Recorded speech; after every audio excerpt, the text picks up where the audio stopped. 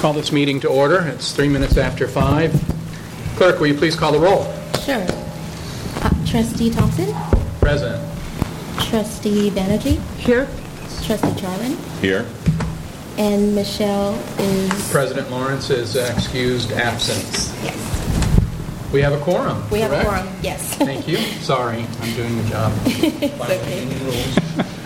Let's go to the consent agenda with the meeting, with the minutes of June 1st. We have a motion. I move. I second. Any discussion? All in favor?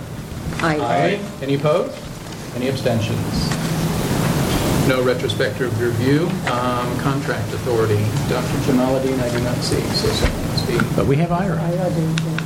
Oh, no, I'll take I will present. It says Dr. Jamaluddin, medical officer. Hey, Dave.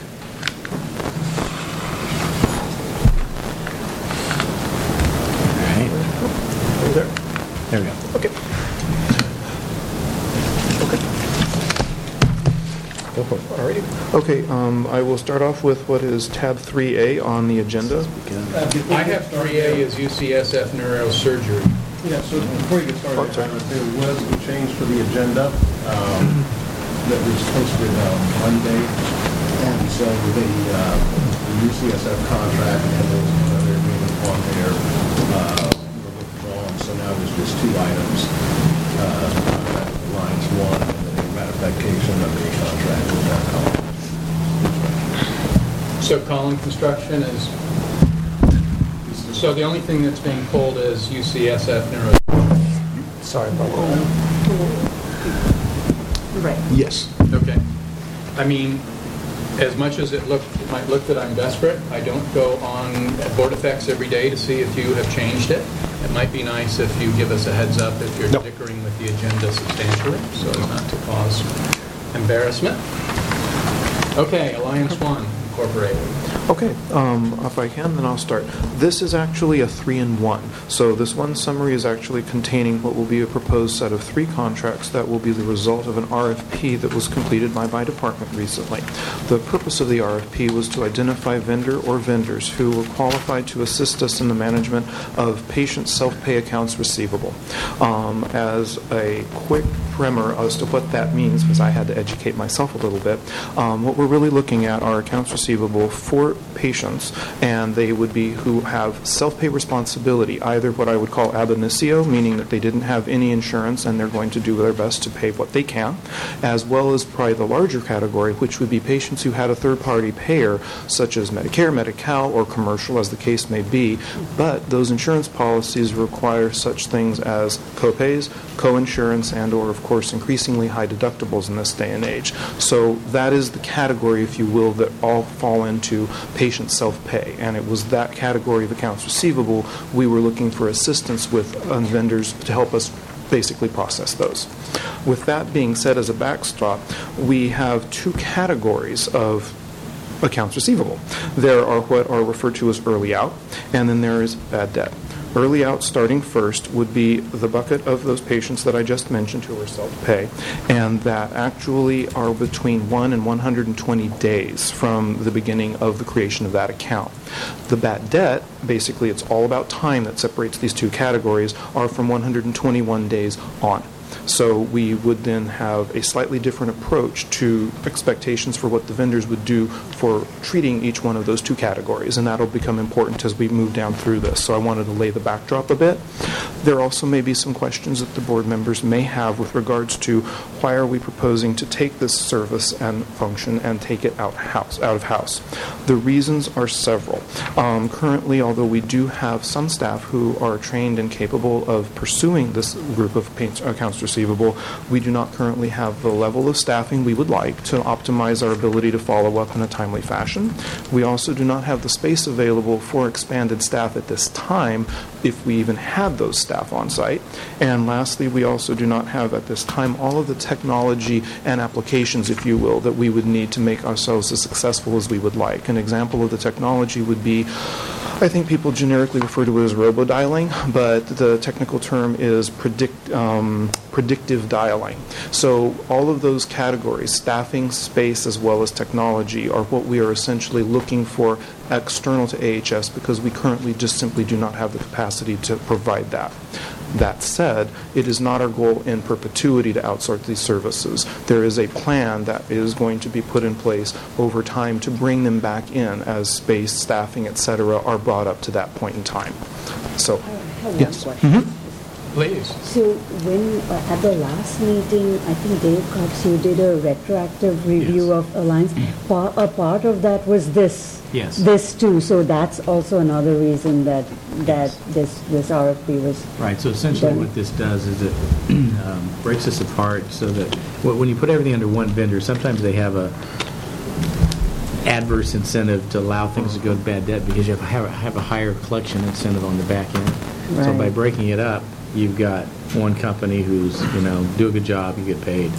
And then you go to the back end, and now we've got two different ones that we compare against, and usually do an alpha split between the two to determine which vendor gets which accounts, like, A to M and then N to Z or whatever, something like that. Okay. Okay. So like splitting it up between these Yeah, guys so then you also can kind of tends to compare vendors leverage. and see how they do. Compare. Thank you. That's all. So, How do you actually break out who gets what accounts? usually you do an alpha split, so you Okay. just take A to L. to L, M to Z, whatever, like that. That Go tends on. to be the way the industry is moving anyway with Yeah. these types of... Yeah. I guess the question I have is this demonstrated patient-friendly collection workflow. How did you determine that they were able to demonstrate a patient-friendly workflow? That would have been, I understand, from the actual RFP itself. And we don't normally reveal the specific scoring metrics, but they asked very detailed questions with regards to each vendor having to offer up how exactly do they do it. And one of the elements to ensure that the standards the vendors are held to are similar, actually identical to those we hold our own staff to, is part of the contracts do require that the vendors adhere to our, I believe it's the Accounts Management Policies Manual. So we have our own, and part of the requirement, if these agreements are approved and executed, is those vendors will be held to account. So theoretically, same standards that we apply to ourselves will adhere to these.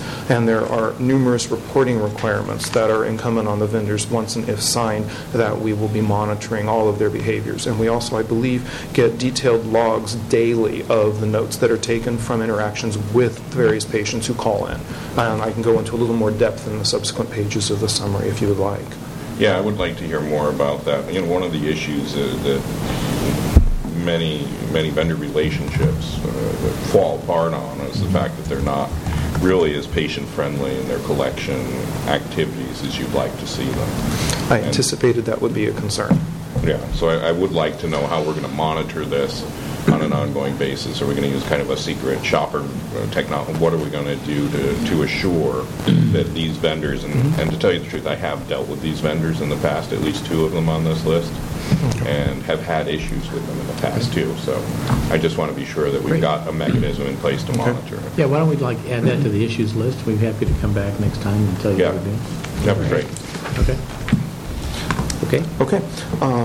Moving along then, that kind of lays some of the backdrop. One of the other things is that we are proposing to go through this, and the desire is that we will increase our collections ratios. We don't have exact dollar values at this time, but that is the expectation. To kind of cut to the chase, if you will, as the result of the RFP process, once that had been determined, there were a total of 3 vendors who responded, which is the total number of contracts before you. So as a consequence, each one had a prize, if you will. But we made careful determinations as to who got what, and the following is how it played out, essentially. We are proposing that the board approve 3 separate contracts. There will be 2 that we would like to have with Alliance One and Rash Curtis. These will be for collection of bad debt. These will have a number of criteria that are outlined on the second page of the board summary before you. Essentially, we will be looking at this as I guess you could say it's a higher level of scrutiny, because these are receivables that have already aged out of the prior category, which is the early out. So they will be treated in a slightly different fashion. Now, alluding to what David mentioned earlier, which is the division of duties between the 2, we do have indeed one. Rash Curtis will be given all the accounts receivable between A&L, and Alliance One between M and Z. So that is exactly how it falls out. The vendors will have essentially between 60 days. They're 121 days old, and they'll have until 180 days in order to collect on these accounts. Any of the vendors who are able to establish and set up payment arrangements with any of the particular patients who hold the accounts will be allowed to keep those accounts until such time as the payment arrangements are exhausted, beyond 180 days if necessary. If any account, however, has 2 consecutive missed payments, it will then be considered delinquent per terms of the proposed contract, and the vendors shall then close that account with respect to their activities and return it to AHS for assignment to a bad debt category, as far as I understand. Subsequently, if in the course of reviewing what we assign to the vendors, they have identified anything that has Medicare or Medi-Cal payment that can still be received, they will return that to our own department so that we can work those as appropriate. With regards to some elements, perhaps the patient friendliness, or at least to the degree the services are settled up, a call center will be established by both of these proposed vendors. It will have either a toll-free or a Bay Area number. It'll be staffed Monday through Friday, at least 8 hours, presumably business hours a day. The call center must respond to all messages left within 24 hours of the message being left. Can I interrupt you? Yes, of course. Any other questions? No. Do we have? I mean, I think we've discussed the concept before, and if you have anything you really need to highlight, we absolutely feel free, but we've discussed this, you know, If you're whatever. comfortable. I mean, we need to just fish or cut bait on this. If you're ready to go. To fish, so Absolutely. if there are no other questions, great, let's move on to the next contract, and we'll pass them all. Okay, you got it. All right, thank you. Okay with you? Okay, no, certainly. All righty then. Moving on to the next and last one. This is a slightly different category. It is ratification is being requested as opposed to formal Anyone have any approval. questions on this one? I mean, it seems to me we had an emergency, we needed Yeah. a new breaker box, we had to buy a breaker box, you didn't No want to get questions. permission for a breaker box, we had to get to the hospital, so you bought a breaker box. You summarized it. So if there are no other questions? No questions. I greatly Okay. appreciate that synopsis. And So let's move forward. May I take a motion to approve 3A and 3B as presented? move to approve. So moved. All in favor, say aye. Aye. Aye. Any opposed? Any abstentions? Thank you very much. Thank Really you. do appreciate your Thank you. thoroughness. Mr. Cox? Okay, we're up to the financial results from May, the report. Start with a high level. We did have a profitable month. It was a little bit below budget. Actually, the revenue, quite a bit, not the revenues, but the volume Okay. Why do you say it was a profitable month when you were reporting negative income of 782? I do that based on operating income. Oh, operating, not net okay. income, Yes, I because was the non-operating never- includes never mind. a non-cash item. Yeah. Yes, we had a good month, David. Yeah, good month. So we Collections. tracked the EBITDA, we did have a profitable month, we were about 6.3% year to date. But the volumes were low, so that did impact some revenue. At the same time, we're bringing in a lot of reserves right now. And be aware, that we're going to get into July, August, September, those reserves are kind of going to go away. So we're going to be left with what we have. At the same time,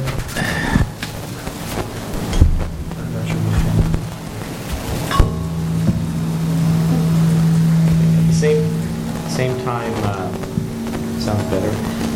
Expenses were over budget. We're 8% over.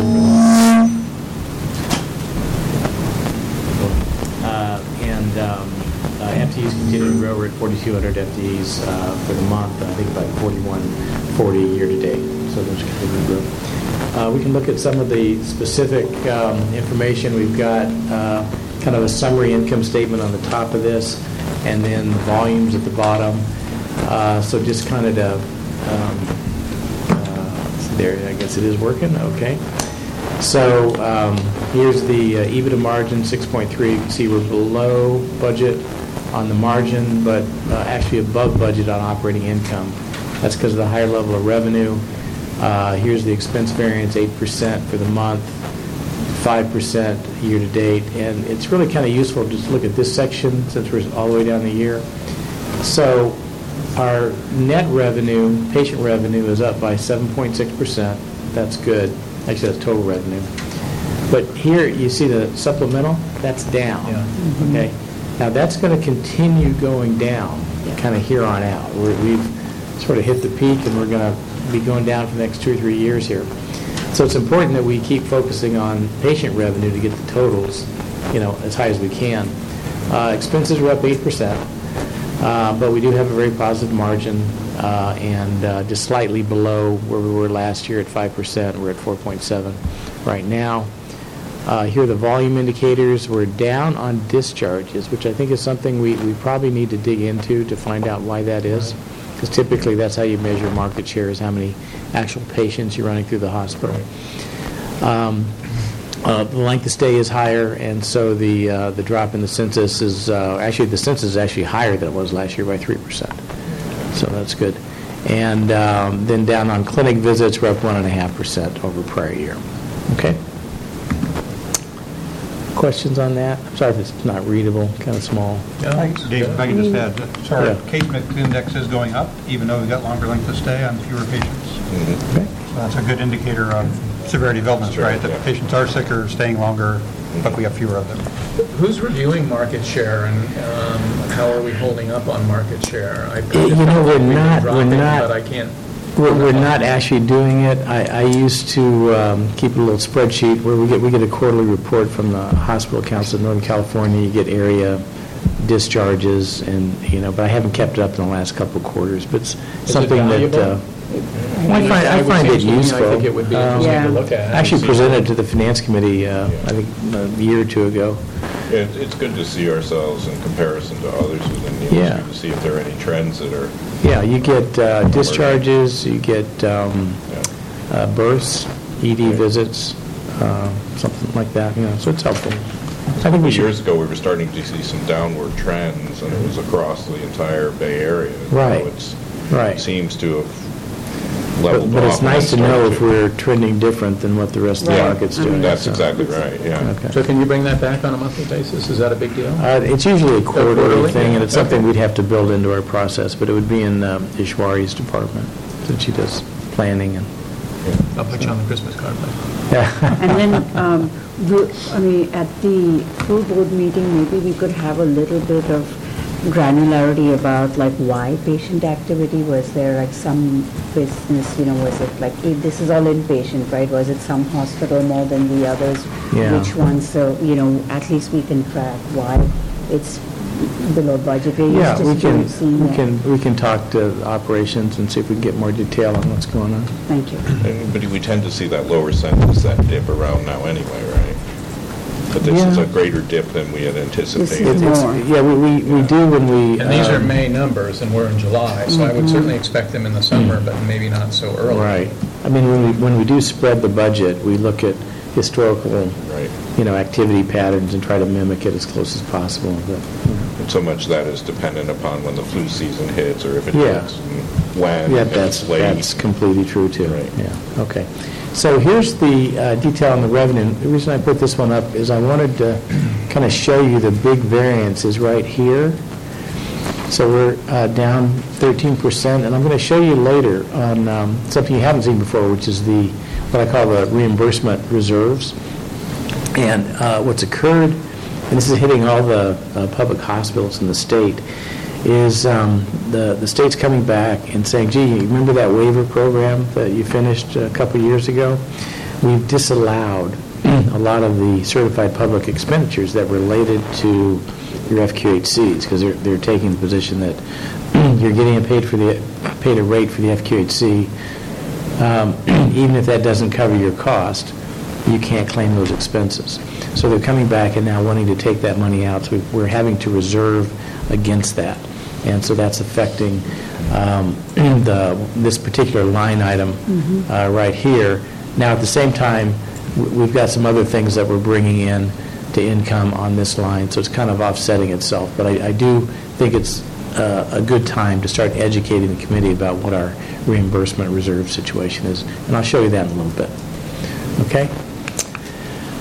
Here's the operating expenses. Again, 5% over budget for the year, 8% over prior year, and the big variances are right where we thought they were before, up in registry and also contracted physicians. We have, with the recent reorganization, I know that operations is paying a redoubled attention to the registry issue, and I've already seen some correspondence on changes that are being made in terms of how we're staffing and reviewing things. And it's going to be the subject of our Budget Oversight Committee next week.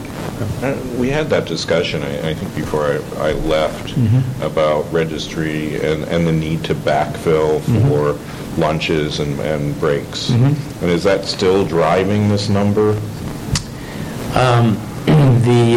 I think it's our inability to hire just flat out. It's a complex issue. Tony Redmond gave a Yeah. presentation, Oh, so okay. it's not about the move. Yeah, the specific requirement is still subject to negotiation with SEIU, which I understand is not complete. Okay.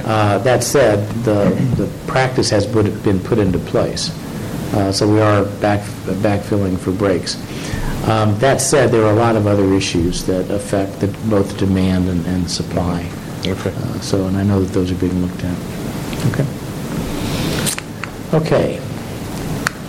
All right, here's just the trend. Total expenses going back to the beginning of fiscal 2016, so you kind of get an idea what's going on there. And with the time of the year where we're doing our insurance renewals, it's nice for you to, once in a while, get a look at what our insurance coverage is. There's more detail in the write-up. This is the summary. We have to have an insurance package for both Alameda Health System and Alameda Health Partners. The specific limits that we have are included on the detail that you have. But Did you just hop over key metrics and go to insurance? Was that on purpose? or did I we're miss it? going to end up at key metrics. I'm going to cover. I moved it down a couple of slides for a specific You're reason. killing me. I'm sorry. Go ahead. Sorry, Dave. Okay. But let's cover insurance. So we're happy to report that we're going to come in under budget and actually a little less than last year. And Yeah, I so saw what's that, 300. occurred is because of our participation in the OB program, Beta's OB program, we're being given a credit, I think it was about $260,000 against our malpractice. What is Beta's OB program? Sorry. They come in and they run our clinicians through their program. They talk about, do you do this, do you do that, how do you handle this situation? And by going through that, they give a credit. Educational. Okay. Let's see. So D&O and EPLI is going up. This is due to primarily employment-related claims. Automobiles flat. Do I want to know how many automobiles we're insuring? Would that It's just a depress me? handful. It's one less than last year, which is why it's here, but it's, I think it's something like 14. Mike might know, I don't know. It's around 14, something like that, primarily vans. And there's really nothing else here to report. So that's, I think, pretty good news. We're happy with that. Here's the line of credit. So Can we this go back is- for 1 second? I just Sure, wanted to see. sure. On the IT side, are there policies relating to IT, cyber? There is. We are covered with cyber, and I'm trying to I didn't see it in remember there. where it is. But I know specifically we are covered, because I added that last year. Okay. Okay. So it's in one of those. Okay. Here's the line of credit. Boy, this thing is, there we go. So this is where we are right here. We ended, our calculation is approximately 116 million. There's still a few things that have to be reconciled, but pretty close. So the limit was 140. We're well under that, and as I reported, we actually did not take the $35 million advance, but it was, we've expressed our appreciation to Alameda Alliance. I want to do it publicly, thank them for being there ready for us, but at the end of the day, everything kind of fell in our favor, and we decided we realized we didn't need it, so we didn't take it. It's better to have it lined up, so yes, thank them, but That's then great. thank you for going through the process, even though it was Thank you. great. Yeah, you bet. That's good. So looking forward, we've, taken the budget, we've laid it in, we've looked at everything that we think's going to happen with reimbursement. We have a couple of big payments coming. This is related to the MC to cost issue, one of them right there, one of them right there. So we're projecting we'll get down close to zero around November. We tend to do this conservatively, so we might do better than that. And we're looking to end the year at about 55 at this point. Okay? Give or take. Now, this is the one I wanted to talk about. This is kind of important for you to, kind of understand. So there's a line on the balance sheet that says something like reimbursement receivable or payable. It's a net number because sometimes you owe money, sometimes you're due money. And but the total is about, at this point, $114 million. Okay? Now, that number includes this number, which is that MCE to cost that we just talked about. So we know that's going to come in within the next few months. And after that comes in, what we're going to be left with is 23.9 million of payables, some money that we have to pay. Now, the problem is, inside that 23, there's some pretty big numbers, okay? There's a rate range IDT, a global payment program, Prime, and this one. Remember I mentioned that problem with the old waiver? Yeah. $101 million. And we are getting inklings that about half of that is going to be taken before Christmas. We don't know exactly when, but it's a pretty big number. And probably the rest of it maybe in the next fiscal year. Okay? So this is important because when we're now thinking about doing this EMR, we kind of have to know what, over a 2 or 3 year period, what's going to happen. So the good news is, in total, it's only about $24 million. Now, there's something else, which is this column, which is what I call reserves. So this number is booked on the balance sheet. Okay? So you can go right to the balance sheet and find that number and say that's what that is. This number is sort of the cushion. This isn't booked anywhere. This is, if everything falls our way, this could happen, in which case we'd collect 37 million more than we think. In which case, this would result in more income and also more cash. Okay? So this number is already in the cash flow and in the income statement. This number is not in either of those. But you're saying the old waiver could be only 50 million instead of 100 million, correct? No, I'm saying it could, but what I'm saying is half of that 100 is going to get taken in the next few months, and the other half probably next year, fiscal 19. Okay, well, it's pretty big numbers. Yeah. And obviously, Not going the down. trade association is fighting this issue as much as they can, but in the meantime, we're getting indications that the state's just going to come in and take the money and settle litigation later. But bottom line, the potential surplus is still that 13 if all the reserves Yeah, come our way. yeah. Can we not Which is- pay them, just have the state sue us for it? By time? Well, no, I mean, those are kind of two separate issues. I mean, they're going to take the money when they take it. We're trying to delay that as long as possible. And, you know, because it's better to have the cash in our bank account than their Yeah. bank account. Yeah. Okay? Any questions about this? We'd be happy to come back and talk about any of these programs, but it's kind of the routine None of of what us we have do is any. and believe it or not, this is the summary spreadsheet, because most of these we track by individual year, and there's like, some of them go back 10 years, so it's a pretty long list of things we're tracking. Okay? All right. Okay, now, get to EMR cash. So the reason this is here is around October, November, we expect to come to you and ask for approval to spend somewhere in the neighborhood of $200+ million. Okay? So this is opening that discussion, identifying issues that you may have so that we can be prepared for that. And we realize we're not going to be meeting next month, so you're going to get, 2 or 3 shots at this. Okay, so the first thing, Can I interrupt you? Are you Yeah. through with your financial report then? I'm going to get to the metrics, but yes, I am. Okay. Was that the question? Yeah, Okay. No, I decided to move down here for a specific reason, okay. because they kind of went together. It's like, okay, well, I didn't want to do it twice. Okay. But if you want, we can go right to it. Okay. We All can right. talk offline. All right, so the first thing is that this is an estimate. Okay, this is like before we've really negotiated anything. So, but what we've done is we've taken sort of the first round of proposals, proposed price, and said, okay, well, what does that look like?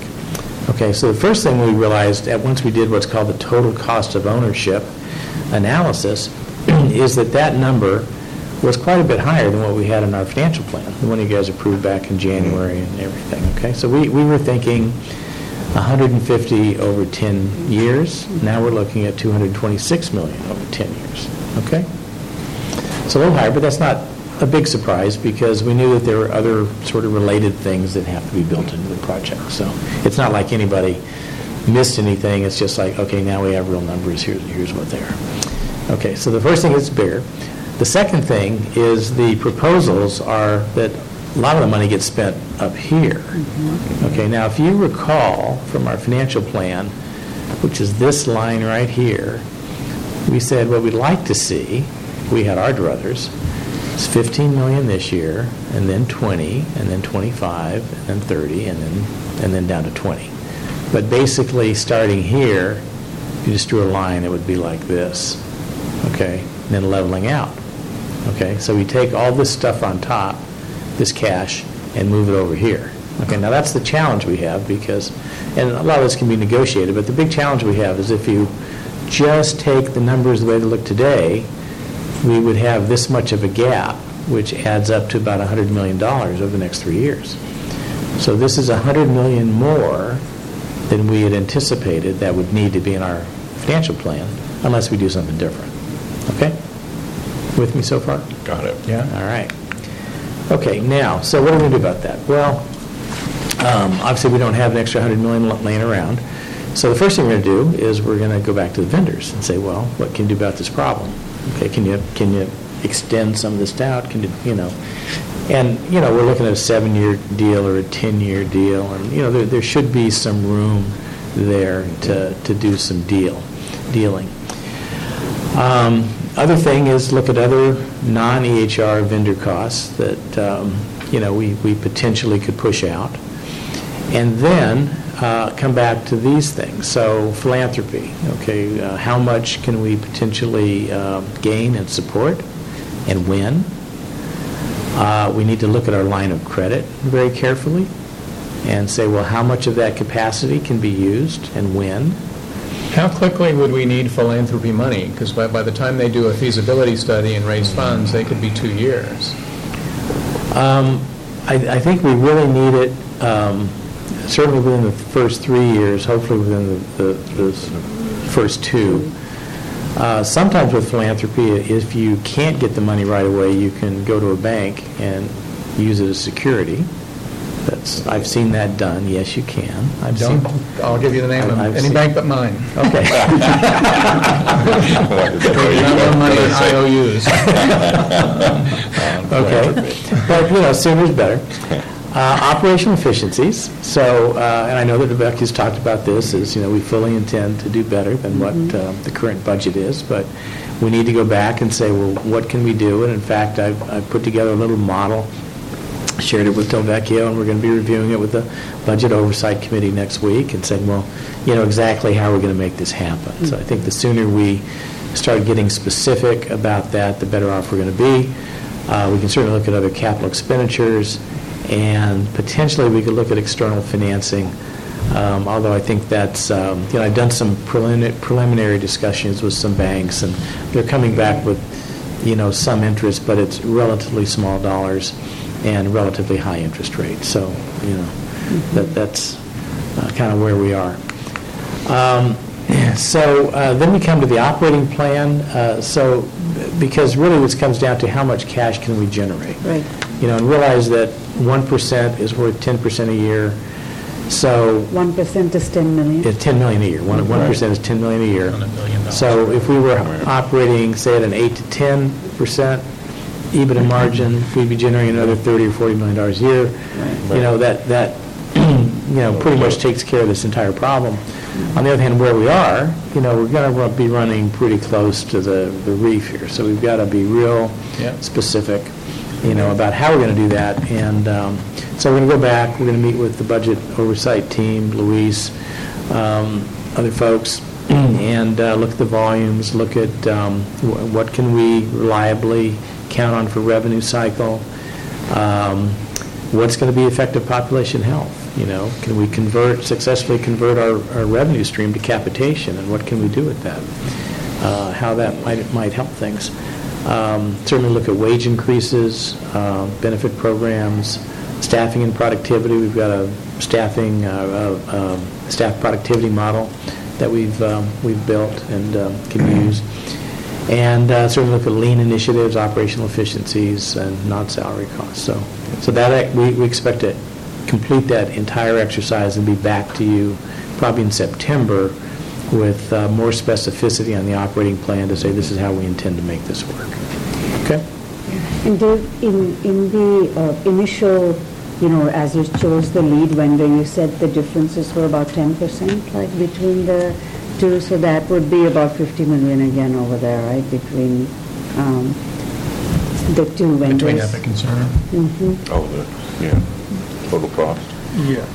I'm not sure what you're asking exactly. So, in Different terms of costs, like or- cost of the full ownership of the project, like a 10% difference between the vendors Yeah, it was- wouldn't be more like 48, 50 million, right, over the cost of the project at this point in time before. How about once- 20 million? 20 million. 20 million. 23 million, 10% of $230 million, right? So In that ballpark. Well, it went from 150 to 225, right? So it's 75. So it's like, So 23. okay. Thank you. All right. Our budget doesn't really support this initiative per se, by any means. So it's interesting that we've just gone through a budget process that really doesn't support inherently the most important project we have on. So anyway, we're just going to have to make it work somehow. Well, I've run the projections, and You're short. If we had the original cost and if we hit our EBITDA plan, we would be okay, but we'd be right underneath the line. With the extra 75, and with it being earlier than later, it becomes problematic. So we need to come up with a plan, but we haven't negotiated yet, so we don't really know what we're dealing with. So. have we identified other sources as well of funding? So in other words, any any other potential entities that might be willing to provide some grant money to us? We have some opportunities we are working on. Yes. Okay, good. Because you're looking to approve this in when, October? September? November. October, November? Yep. We don't have tons of time. I'm not telling you anything you don't know, by the way, I know that, so. Yeah, Just you know, makes and me- one makes of me the, wake one of up the at night. specific things that you recall from being in the plan was this capital reserve fund that's part of the county relationship. Right. Yeah.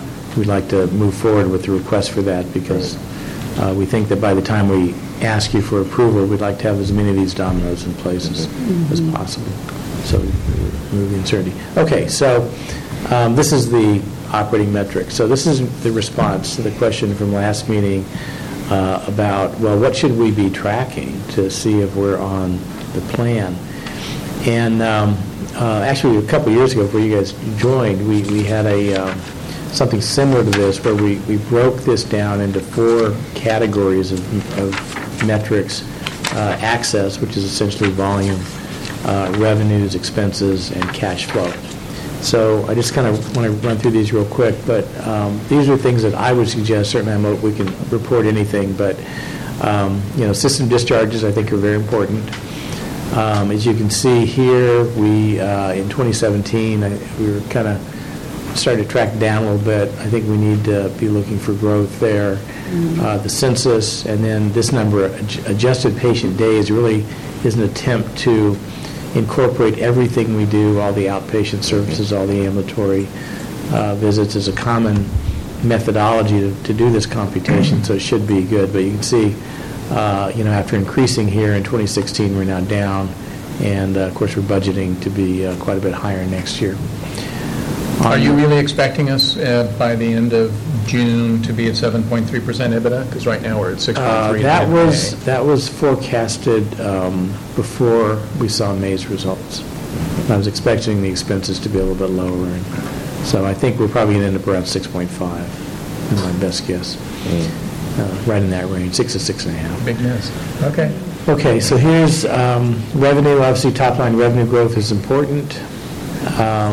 We've done well there. You can see back here, and this is apples to apples because the acquisitions occurred in 2014. So we've done well there. The collection ratio is important, both on patient revenue and in total. And then this number's net revenue per adjusted patient day. So that's taking revenue, this number, divided by that number, APD. So it gives us, so currently we're about 3,000 per adjusted patient day. And there's the forecast. Similarly on expenses, total expenses are important. Operating expenses per patient day, so this is taking that number divided by that number. So we're at 2,800. You can see we went from 2,800 to 26 and 2,881 and then 3,000 next year. Paid FTEs, so we expect to end the year right about here on average. And then a couple of ratios. Paid FTEs per APD, adjusted patient day, 4.7. That's sometimes called adjusted occupied bed. I might have that wrong. Yeah, okay. And then worked hours per adjusted patient day. You can see we, back here, we're 23.9. In 16, we went 21.3. Now we're 23.3 and going up. Aren't there some statewide benchmarks that relate to some of these, especially on the expense side, that we might be able to look at? Yeah, there are. I mean, you sort of, with a health system that has ambulatory and psych and skilled nursing, it's easier to do it by division than in total, but we do. And actually in the this productivity module we put together, we do it by department, so which is much better. But yeah, there are. It would be nice to kind of, even though I know there are complexities here that aren't necessarily built into some of the statewide modeling on those, if we could kind of try to compare some of them, that'd be good. Yeah, we can. Yeah. And we didn't actually bring it to this meeting, but I can report that we're looking at changing a particular contract that will give us access to much better benchmarking information than we currently have on a variety of areas, not just productivity, but quality, supply cost, physician productivity, a number of different things, and do it in a way that's easily accessible by our staff. I think it'd be great for this committee to see some of how we compare to Okay. the statewide benchmarks on a number of those indicators. We can do Great. that, I'm sure. Dave, I have a question. And that is, if you're calculating FTEs per AOD, like, then if your average length of stay goes down, I mean, you're being more productive, doesn't the ratio actually show worse?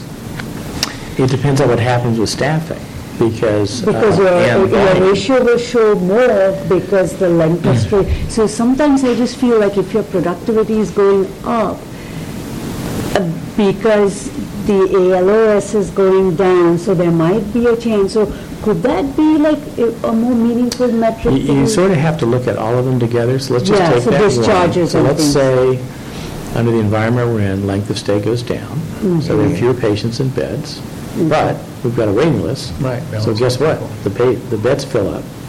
So now you've got the same number of occupied beds with same staffing or maybe improved. Okay. On the revenue side, in some cases, we could do better on revenue. Like with Medicare, we'll do better because we have more discharges. That's how you get paid. When we move to a capitated environment, it's even better because we've sort of fixed our revenue. We reduce length of stay, so the revenue doesn't go down. It Right, stays the right, same. and the length is going down. And actually, you can kind of expand your enrollment and get more revenue for the same expense base. So it's complicated. You sort of need to look at all of the indicators together to figure out what's going on. It's not just What one. percentage, do we have per diems, of course, but what percentage are per diems? Very small, probably less than 5%. And in fact, most of ours are primarily cost-based, although even with things like the waiver and cost-based reimbursement, that's switching over to value-based payment, and there are annual cost increase limitations. For example, if your costs go up more than 4%, we're not going to get paid more because there's a limit on that, so they put that into the calculation. So, okay, so that was the metrics report. So let me just stop, Anthony, and ask you if that met your question, because I said I was going to get back to it. Yes. Okay. I think so. I forgot the question, but... Well, the thing is, where's the Yes, I metrics think it's report? very interesting. Good. Okay. So, in summary, we've got a little bit of a challenge here, but we've got time. Very much. We do believe that, as is, this would kind of exceed our ability, but we're going to go back and negotiate. We're going to try to lock down these sources of philanthropy, and we have a request that you authorize us to go to the county and ask for this capital reserve fund. We need to factor in the reimbursement settlements because, that potentially could be a factor, either positive or negative. It could be, I'm trying to structure it so it'll be net positive, if anything. And certainly we need to look at the operating margin. We've said we're going to get back up to 6% within a couple of years. You've asked for some detail on how we're going to do that. We're going to work together and put together a plan and tell you how we expect to do that. Okay? And then, finally, other financing alternatives, potential, but, I wouldn't bank on that for huge dollars. You could probably get maybe 10 or 20 million over this period. It's potential, but it would also be costly. Okay. So the objective here was really just to identify issues and get feedback from you that, when we come back in September and October, are we going to be able to answer your questions? Is there anything else you want us to look into? Okay. All right. Thank you. Thank you very much. Thank you. So we have an action item, I believe, which is to request the County of Alameda authorize use of capital reserve fund for the Alameda Health System electronic medical record. Any questions with regard to Mr. Cox's memo? Okay, I'll take a motion to... I'll second that. Thank you. All in favor? Aye. Aye. I hear no opposed and no abstentions, so that is carried. So, and just to be clear, so this is going to be a recommendation to the... That's Full true. board. That is true. Okay, very good, thank you. Mr. Gravender. Okay, so in the report, I included the Gantt chart again. The famous Gantt chart that everyone loves so much. This will be the last time you'll see that because we're on the last phase of that, which is contract negotiations, which is really just the next step in a much larger, greater project. You need to start a chart how we're going to afford it. Well, that's the man to my left. That's the grant chart, not the... And so in the report, I mentioned all of the aspects that are starting now in the pre-implementation planning and ready for getting us to that next step, of which contract negotiations is a big piece of that, which is a piece of the implementation process. And we aren't just, I guess, mentioned in our meeting today, we're not starting contract negotiations now. We started them when we sent the RFP. Right, so all of the RFP is part of the contract that will be working to get done on all the features and functions that were included and the language that was included in the RFP. So this is just the next step of negotiations that we're working through. We expect that to take all of the summer, maybe come back in October, maybe November, so I don't want to set expectations appropriately on when it's going to come back exactly to Finance Committee or the full board for review of that contract. But that's the timeline we're on and the work to be done. We've completed the easy step, right, of selecting a vendor as the lead vendor in the situation. Now we need to get into the hard work of getting ready to do the project and actually doing the project. A lot of resource requirements in that that add up into financial resource requirements, but they're human resource requirements, change management resources in the effort to get done. So that's the part of the process we're into right now, and a continued effort will be happening over the next months. In September, I'll be able to bring back a lot more information on where we're at in that planning process, all the things that have been completed, and what happens now before we get to that, to contract signing and moving forward in January with the kickoff of the actual implementation process. So lots of work going on over the summer months on that. Any questions on the EHR plan as we're laying it out? No. Okay, good. The next item I included in the memo is on ransomware. It's a repeat element in this month's report last month because we had another major outbreak of ransomware across the world as this got infected. Ukraine seemed to be particularly targeted by this last one, and it was apparently not meant to raise money. It was a mainly event to just disrupt activity. So it was a very interesting and different twist on ransomware in this case, because it encrypted the hard drives, but if people paid the ransom, the encryption did not decrypt the files. So so ransoms were not paid because the decryption wasn't working. So it was a real twist on the whole ransomware process in this case, specifically around that virus. More importantly, I want to just talk about the impact to healthcare, because it isn't, generally viruses don't target anyone in general. Some do, very specifically. Right. But in general, viruses get out to where they get out. If people click on the link, they get the virus, they get it. That's how it happens. And so we're doing very specific things to ensure that we're safe, or as safe as we can be. The way ransomware happens is people. Because people click on links, they open emails, they click on a link, they go to a website that has an infection. So we have been attacked, or we have been infected 5 times by ransomware in our organization over the last, well, since I've been here, since we've been recording this type of thing. In all cases but one, we were able to recover from backup tapes, backup files, to restore our files, and essentially did not lose any mission-critical information. It wasn't They weren't in areas that were around patient care specific areas. They were administrative and work group files, so not mission critical clinical data. In one case, we lost a C drive of a person's personal laptop because we don't back those up. So from that perspective, we feel relatively good about where we're at currently. We know we need to educate our staff more and are taking actions to harden our systems where we can do that and educate our staff more about this, about clicking on, going to links, and doing things that cause us harm. So that's the approach we're taking towards ransomware specifically and all viruses in general. Keep you up at night? Yes.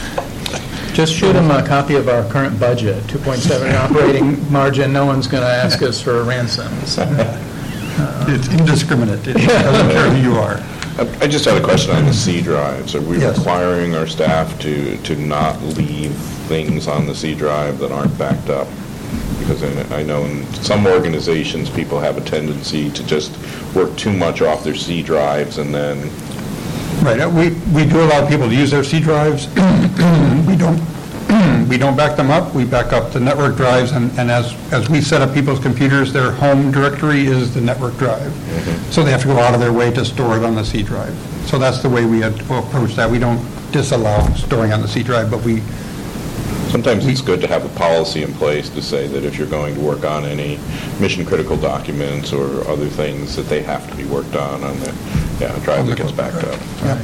At the bank, you have to work on the Citrix environment. Right, that's one of the steps we're taking. In our current environment, we're about 25% Citrix, 75% fat clients, thick clients, full PCs. And so over the next 2 or 3 years, we have a plan to convert, to flip that, to move more 75% to the Citrix environment, 25% to a thick client where required, and only where required. And especially in light of kind of this increased activity for ransomware, that it would be good to establish some sort of policy around that for those people like me. I mean those people who tend to leave too much on their C drives and become vulnerable. Okay, thank you very much. Thank you. Chouari. Great, thank you.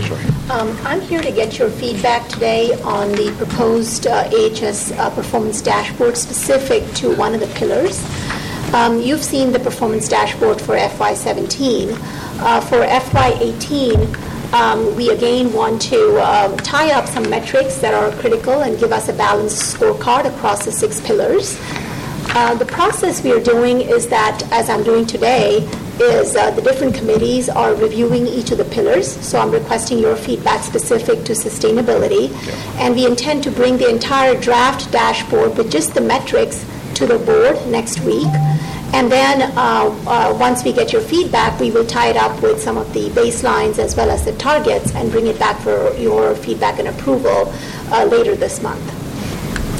So as you're familiar, we have 6 pillars, and the sustainability pillar, if you recall, for FY17, we just had EBITDA, obviously in an attempt to make sure we are tying specific metrics that are tied to productivity and help us measure how the organization is doing. We have pulled together 3 other metrics we think would be meaningful to a high-level dashboard, knowing that David just presented some other metrics which we can bring back to the Finance Committee as well, which give us more detail on some of the other finance-driven metrics. So the metrics we are recommending and would like your feedback on are starting off with EBITDA. I don't have to explain that.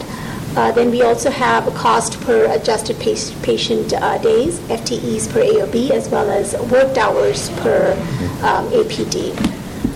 Now, if you look at the trends for these indicators, you can see these laid out here. So we certainly do have our uphill challenge, depending on our target for next year, on how we maintain it and how we measure this and how we trend towards our goal. You can see the EBITDA trends over the last few years. You can see the revenue and expense trends as well per adjusted patient day, the FTEs per AOB, as well as our worked hours. Do you have any questions? Because we are intending to bring back all these metrics for your feedback. Specific to sustainability, if you think about how would we intend to move these metrics, we are, as David mentioned, through our budget oversight process as well as through our budget oversight committee, we are looking at comprehensive benchmarks, and we would bring back our targets towards those.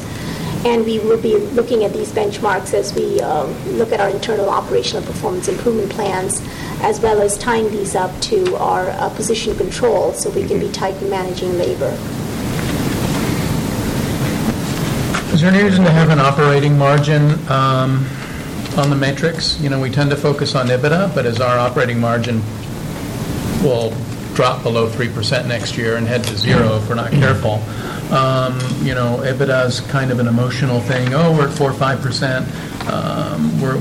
We're coming thin to the line here, and it's a question, not a statement. So Yeah, I think one of the problems EBITDA. It was good because it's cash flow, Yeah. which is good. Right. And there are a lot of, sometimes there can be distortions between EBIT and operating. The problem with EBIT is you say, 4%, that's good. Well, actually, it really needs to be like 10 to 12. You know? So it can be a little bit deceiving, but then people who are 10 to 12, we're making too much money. That's, we're not for profit. We shouldn't do that. But no. You need that because of the capital. Usually, you need to be spending, 6 to 8% on capital. Yeah. Right. So unless you have it up there, then over the long run, you're going to run out of money. Right. So is that an agreement, we need to add operating margin? I mean, there are also things, we can do current ratio, do we have the ability to pay bills, but that's in our financials, so I think that's Yeah, less I mean, we sensitive. tried to get this down to 4. So I'd say if you had to pick one between EBITDA and operating, I'd pick EBITDA because, but I would educate people that, you really need to be up, not, 4 is not going to cut it long term. Why can't we have 5? Well, it could be 5, 6, whatever. Yeah, I think having both EBITDA and operating margin. Oh, you mean have, on the dashboard. Have the operating as well. Well, it's So just the because if you four look at this, it gets crowded. We can't read them anyway, so what's Yeah, one it gets more? crowded, and we just said, let's pick 4. It could be 5, it doesn't matter. But I mean, as you saw on the ratios I showed you, we're going to, actually, I didn't have operating on there, but I could, we can report that. Can you throw it in, and if it's too blurred, we can take it out, but, as we Sure. get close to 0, I think that's important for people to No know. problem. Yeah. We can do that. Yeah, and those are benchmarks, that's a good indicator that you can easily show what people are doing across the state, so. Other than that, do you have any thoughts about what else we need to put? No, I think on the financial, I think on the sustainability side, I think these are good. Yeah. Okay.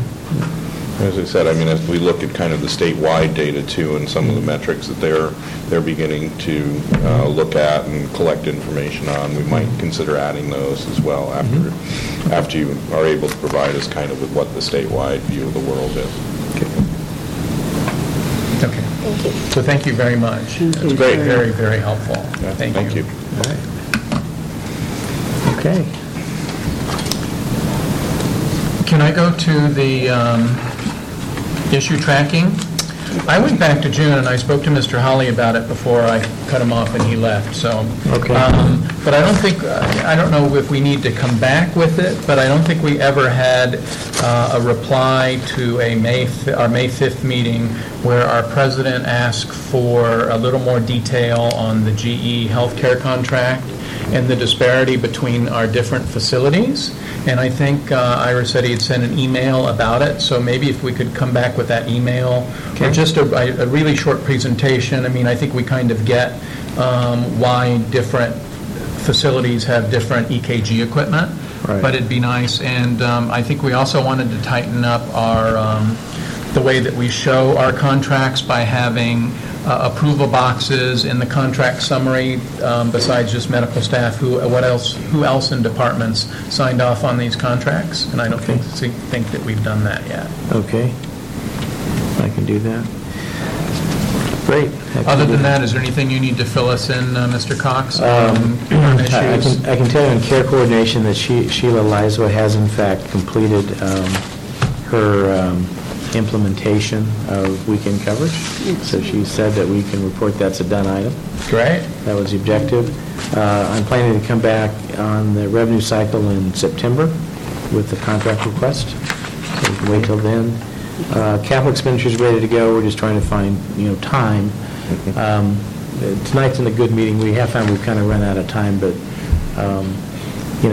that's something we can bring next time. No, I know budget for 2 months was a black hole, so. Yeah, and I think the Alameda Hospital parcel tax we can bring next time. Okay. And No, that's great. there's really no update on September. commercial contracts. I think, I believe we did sign Blue Shield, and I think we've signed one other one. I can't recall what it was, but Good. still working. We still on need it. to, every time, I was so happy when I talked to one of our lead doctors in Alameda, and he said, that doesn't make any difference. Over 50% goes to Anthem, and until you have Anthem, you've made no progress.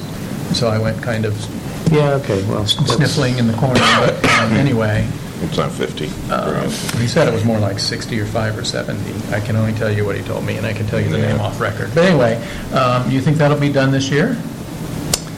I'm hopeful, yes. Okay. I think there's a dialogue going on, you know? Okay, Yeah, there is, no, Oh, you found, we're talking again. that's they were good. able to identify someone who took responsibility in Anthem for, I think what's actually happening is the collection ratio on the business that, we still get quite a bit of business from Blue Cross, you know, because it comes in through ED. The collection ratio is now up to the point, almost to the point where this is what our offer is anyway, so it becomes like, well, yeah. you know, why wouldn't you? So, Yeah, it's hurting them. I mean, it'll make a difference to them. Right. So, yeah. Any other comments? Okay. Can I end the meeting by apologizing to Mr. Moy, how we started? I apologize for being flip. It wasn't appropriate. Only thing I needed to say is, if you change the agenda, would you please let me know? And can I direct the clerk that from, at least for this committee, from the time you post the board book, if you make any changes, you just let us know, because a lot of us look at it first things. I print it as chair, and if you add things or subtract things, it's really, so if you could just send an email to the four of us, it would just be super helpful. So again, apologies to Mike, thanks for that. Standing operating procedures. Take a motion to adjourn. So moved. Thank you. Second. All approved. Thank you very much. Thank you, Mr. Thank you. Collins. Wow, David. done early. Oh, you are